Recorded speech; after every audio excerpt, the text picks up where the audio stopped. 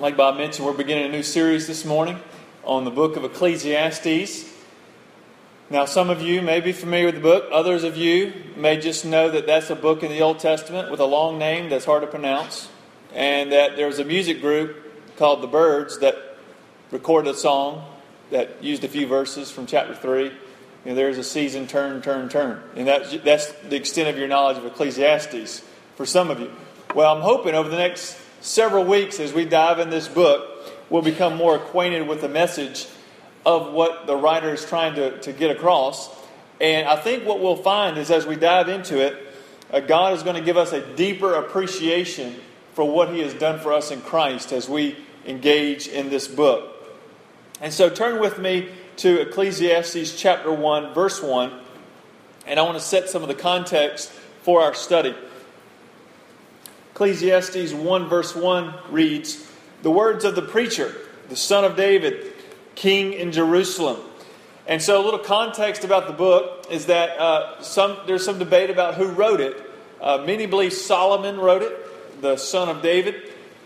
Others believe perhaps someone gathered some writings of Solomon and put together Ecclesiastes. Others believe that maybe someone was writing about Solomon or what Solomon would have thought about these different things.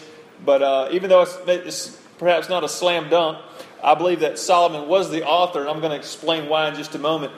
But Solomon was David's king, and Israel was experiencing great prosperity under Solomon. There was peace, fruitfulness. Solomon was a wonderful king in some ways. And as he was moving into his kingship, God asked him, what he would like as he moves into this position. And Solomon asked for wisdom. And God grants him that. And so Solomon was a very wise man, very knowledgeable, brilliant man. And yet with all his knowledge, he still disobeyed God in a variety of ways and ultimately caused the kingdom of Israel to split. And so even though he had great wisdom and knowledge about a number of things, it still did not prohibit him from disobeying God. And many believe that the book of Ecclesiastes was written at the end of Solomon's life as he's reflecting back over his life, his decisions and whatnot, and then he's just wrestling with the idea of the meaning of life. And one argument that Solomon is in fact the author of the book is that Solomon was a man with unrivaled power, limitless riches, and he had access to just about any source of pleasure you can imagine, and he was brilliant. And so he just seems to be the perfect candidate to write this type of book. And you'll see why in a moment as we dive into the chapters, because you'll see him doing a number of experiments to try to surface the meaning of life. And you recognize in order to pull off some of these experiments, you have to have great power, riches, pleasure, etc. And what's interesting about this book of Ecclesiastes, it's like a grand experiment. And what's really interesting is that the experiment is just how it's carried about. Because here's how it works. Solomon is doing these experiments on himself. He's the subject of the experiment. And so he's going to seek out meaning in different ways in life. And then as he does that, he's going to step back and take notes and see if in fact he can find meaning in these different experiments that he's going to conduct on himself. And so now look at the next 10 verses in chapter 1, and we're going to see what Solomon discovers about the meaning of life. Verse 2, he says, "Vanity of vanities, says the preacher. Vanity of vanities, all is vanity." Now he says the preacher, don't think about me. Don't think about the Christian preacher. What he's talking about there is someone who assembles a group and he's going to speak to them. Okay? So it's not just a preacher in a church, but it's someone addressing a group. So, vanity of vanities, says the preacher. Vanity of vanities, all is vanity. Like Bob said, this is encouraging right off the bat. All is vanity. Now, what does he mean by vanity? He uses this term over and over and over again in this book, so it's important that we know what he's talking about. When I think of vanity, and maybe you do as well, when you first think of the word vanity, you think of worthless. At least I do. When I think of that word, vanity, worthless. But that's not what Solomon is getting at here. When he says vanity, he's using a word that means vapor. For example, if you step outside on a cold morning and you breathe out your breath, and then you're able to see your breath, at least for a moment, and then it dissipates and dissolves and goes away. That's what he means by vanity. He's saying vanity of vanities, all is vanity. In other words, everything is fleeting. Nothing remains. And so that's how he's setting up his first experiment. And so he goes on to say in verse 3, he says, "What does man gain by all the toil at which he toils under the sun?" Now, have you ever asked that question? I am working day in, day out. What profit is there for my work? Not only what profit is there as far as what is financially profitable, but ultimately, is there any meaning about, regarding what I'm doing? Or am I just spinning my wheels here? Solomon says, what gain or what profit does man receive by all the toil in which he toils at under the sun? So Solomon's kind of taking a step back and saying, okay, I see these people, they're just working hard day in, day out. Is there any meaning to what they do? And then he uses the phrase that they're working under the sun. And this is important to understand this experiment. What he's saying is, if we consider life under the sun, S-U-N, under the sun, is there any meaning that can be derived from this life? If we unhook life from God, and we just look at life under the sun, is there any meaning? Is there any purpose? And that's what he's going to seek to find out. That is the experiment. And so the first experiment that he's going to dive into here is he's going to look at the earth, he's going to look at the natural world, and he's going to say, can we derive meaning from the world? Listen to verse 4. He says, a generation goes and a generation comes, but the earth remains forever. He's saying the earth is like a machine. It just keeps going, grinding forward.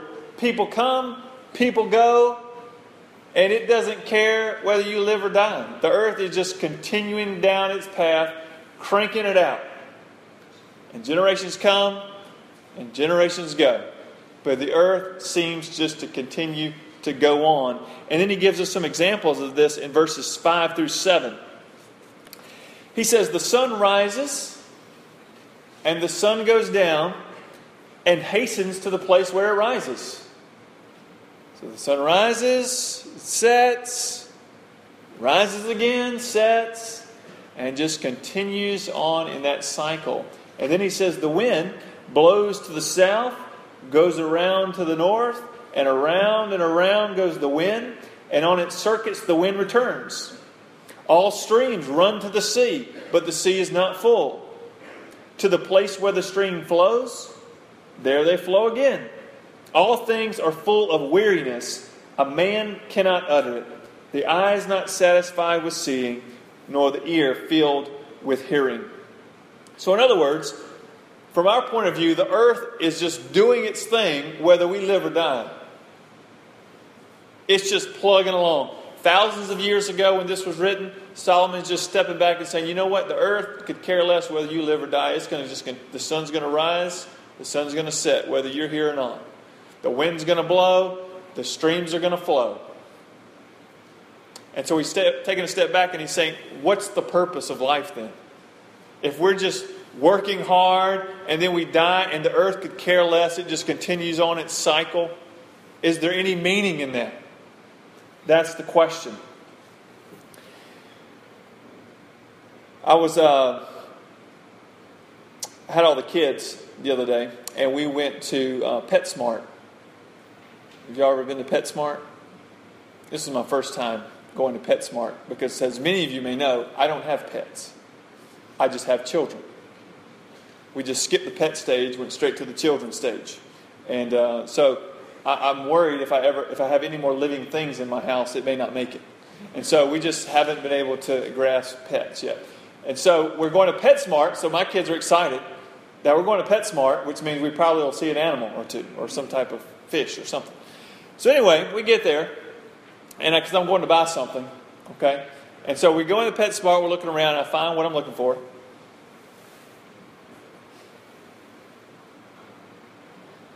You seen one of these before? Some of you know what this is. It's a hamster wheel. And I told my kids, no, we're not getting a hamster. Dad's getting this for a sermon illustration. So, no hamsters for you. Sorry. So, if any of you all have hamsters or pets, let me know. I'll let my kids go visit yours, and then they can come back home, and that'll be all she wrote with that. But, this is what Solomon's talking about. The hamster wheel. He says, this is life. And you know what the human equivalent of the hamster wheel is, right? The treadmill. That's what the treadmill is. You get on the treadmill, you're running, you're not going anywhere. And I was talking to my daughter about this, and she said, well, Dad, but it is good for you. And she's right. You run on the treadmill, or you get on the human hamster wheel, and you're running, you're not going anywhere, but you're running. And so, hey, your blood pressure may drop a little bit. You may become a little stronger. So instead of dying at 60, you might die at 90. But the point is, the earth, it keeps spinning, whether you're on it or not. And that's what Solomon's saying. That's life, unhooked from God. The world will continue when you're long gone and no one knows who you are or who you were. The sun will rise, the wind will blow, the streams will flow. And so he's just simply stepping back and saying, you know what? We work so hard in this life, and then we're put in the ground. Is that it? Is that all there is? Is there any meaning in this life? Now, at the hamster wheel, like we were talking about, it may be good exercise. But the problem with the hamster wheel, or the human treadmill, is that, of course, some of you can spin this wheel pretty fast if you were to get on it. Some of you, not so much. But, the idea is you can go as fast as you want, but you're not getting anywhere. It's like the airplane pilot, when he made an announcement to the passengers. They were flying in the airplane, and he says, I got some bad news and some good news. The bad news is we're lost. But the good news is we're making great time. That's the hamster wheel of life. You're cranking it out, you're working hard, but where are you going? What's it all for? That's what Solomon's asking. What is this all for? What is life? What's the meaning of life? Is it just we live, we work hard, we die, that's it? And that's why he says it's just vanity. Life is a vapor. He goes on to say, or actually one person said this. He said that life bankrupts those who invest in it. And the context there is, if you unhook life from God, if you just unhook life from God, and this is all there is, under the sun, that's all we're considering, under the sun, if you invest in that life, it will bankrupt you. In other words, it cannot give you meaning. You cannot derive meaning from the natural world. In other words, this life apart from God can never give you what your soul longs for, and yet generation after generation lives as though it can. And one reason for this is that we are very forgetful. Listen to what Solomon says in verses 9 through 11. He says, what has been is what will be. And what has been done is what will be done. And there is nothing new under the sun. Is there a thing of which it is said, see, this is new? It has been already in the ages before us. There is no remembrance of former things, nor will there be any remembrance of later things yet to be among those who come after. And so what he's saying is that every generation tends to be filled with a false hope. In other words, every generation that comes along forgets the generation before. In other words, every generation thinks, we're the smarter ones, we're the more innovative ones, we're going to solve the problems, we're going to fix the world. And they tend to forget what has gone before. And so they think all their ideas, all their efforts are new, when in fact they've been tried before. A funny example of this is, I don't know if you've all seen the late night show, Jimmy Kimmel Live, I think it's called. But Jimmy Kimmel is a late night TV host. And he said, all right, we're going to do this man on the street interview, okay? Apple has put out this announcement recently. They've come out with a new iPhone, a new cell phone, okay? The iPhone 6S or whatever it is. And Jimmy Kimmel said, here's what we're going to do. We're going to go out on the street with our video camera, and we're going to interview people, and we're going to tell them, in light of Apple's new announcement, they have this brand new phone, and we want to get your thoughts on it. We have a prototype version. But what he didn't tell them is the phone they're going to give them to try out is the very first iPhone that was made in 2007. So they think they're getting the new iPhone, but it's actually the very first iPhone that Apple released in 2007. And so they're interviewing these people, and he hands them this, 8-year-old cell phone, and they're looking at it and they're thinking, wow, this is great. It fits in my hand so perfectly. Look at the screen, it's so clear. The processor's working so fast. The camera's so great. And they're looking at the very first iPhone. And it's just a funny story, I think, a funny illustration of how this truth Solomon is putting forth here is very evident. We think something's new when it's not. And maybe a more sobering illustration is the Republican debate the other night. Maybe some of you watched this. Each candidate has his or her special way of putting it, but each of them is saying what all candidates in the past have said, whether they're Republican, Democrat, Independent, whatever. And here's the campaign promise. No matter who you are, how you say it, what your specifics are, here's the bottom line. If you elect me, the world will be a better place.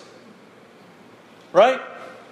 Usually what they say is, this is wrong, that's wrong, that's wrong. Elect me, I'm going to fix it. Don't you want to elect me? Elect me and the world's going to be a better place. And guess what's going to happen? We're going to elect a new president next year, which I think we should do our due diligence. We should think about the topics and their stances and how they're going to run things, because they can do temporary good. That's elected officials and leaders. They can. And so we need to be mindful of how we elect our leaders. But at the same time, after 4 years of ruling and leading, guess what? We're going to have another debate. And guess what the candidate's promise is going to be? Elect me, and the world's going to be a better place. It's the same promise over and over again. And Solomon's just simply stepping back and saying, you know what? Every generation thinks they're going to fix the world. And they will not. They cannot. And there's only one person that can fix the world, and that's Jesus Christ. That's what Solomon's getting at in this book. That mankind, in and of himself, is trying to fix the problem of sin and brokenness of the world, and you cannot do it. Now, you can put a Band-Aid on it. You can maybe restrain some of the effects of it, but you cannot fundamentally change it. Only Christ can do that. And so Solomon's simply stepping back and saying, can you find meaning in life apart from God? I'm trying to find out if you can. And so far, the answer is a resounding no. Because when you unhook life from God, there is no meaning. You can't derive meaning from something that is finite, temporary. And yet, we see a stark contrast between the experiment that Solomon is putting on here in chapter 1 to what the rest of the Scripture says. Solomon's looking at the world unhooked from God, and he's saying this is like a machine just grinding you up and just continuing on its course regardless of whether you live or die. But then when you pan out in to the Scripture as a whole, you realize for those who have faith in God and believe in God, we see creation in a different way, don't we? We see that the heavens declare the glory of God. We see creation as a picture of the goodness of God. And we see how we can even use and enjoy creation. But at the same time, we don't try to derive meaning from creation. We don't worship the creation rather than the Creator. Those of us who believe in God seek meaning from Him. Our identity is wrapped up in who He is and what He has said, not in what we see in the world around us. And so that helps us to be able to enjoy creation without trying to derive our meaning and our identity from it. And so Solomon is simply stepping back and saying, when you unhook life from God, you're left with the hamster wheel. That's just grinding you through life, and eventually you're going to go into the ground, and it's going to continue plugging along. That's life unhooked from God. There is no meaning to life. But if you have faith in God, if you have faith in Christ, then listen to these words of Jesus in John 10:10. He says, I came that they may have life and have it to the full, or abundant life. In other words, the Bible teaches that apart from Christ, we're dead. In other words, we cannot derive meaning, purpose. We cannot enjoy life the way it's meant to be lived apart from Christ. There's a deadness there. And it's only through faith in Jesus Christ that we are made alive. In other words, it's only through Christ that we can experience life the way it's meant to be lived. And so Solomon is simply saying, if you unhook life from God and you're trying to find meaning in your work or whatever you're doing, you're just on the hamster wheel. You're not going anywhere. Work hard as you may. And then throughout this book, he's going to say, if you want meaning, you must connect to God. And the only way to do that is through Jesus Christ. And so as we close Solomon's first experiment this morning, we have a choice to make. We all have a choice to make, and that is this. You can either continue, running the human hamster wheel, give it your best shot, or you can seek to find meaning through life in Jesus Christ and begin to live the way God intended. But ultimately, the choice is yours. Let us pray. God, we come to you and we thank you that in the midst of this machine of earth and the natural processes that go on, you have spoken. You have made yourself known through your Son and through your Word. And Lord, we read those words of Jesus that He came to give us life and give us life to the full. And we realize that it's by placing our trust in Him and in your Word, not placing our trust in the things of the earth, that we find meaning and purpose and fulfillment and satisfaction in you. Lord, I pray that you would help each of us as we go through life, even today and this week, that we would not become discouraged by disappointments in this life, but rather we would have our eyes turned to you and we'd be filled with hope because of what Jesus Christ has accomplished, what He is accomplishing, and what He will accomplish. Lord, help us to see that our meaning, our identity, our significance is rooted in you and not in the things of this world. And as a result, Lord, you give us the privilege, once we find our identity in you, to be able to enjoy this life. Enjoy the world you've made.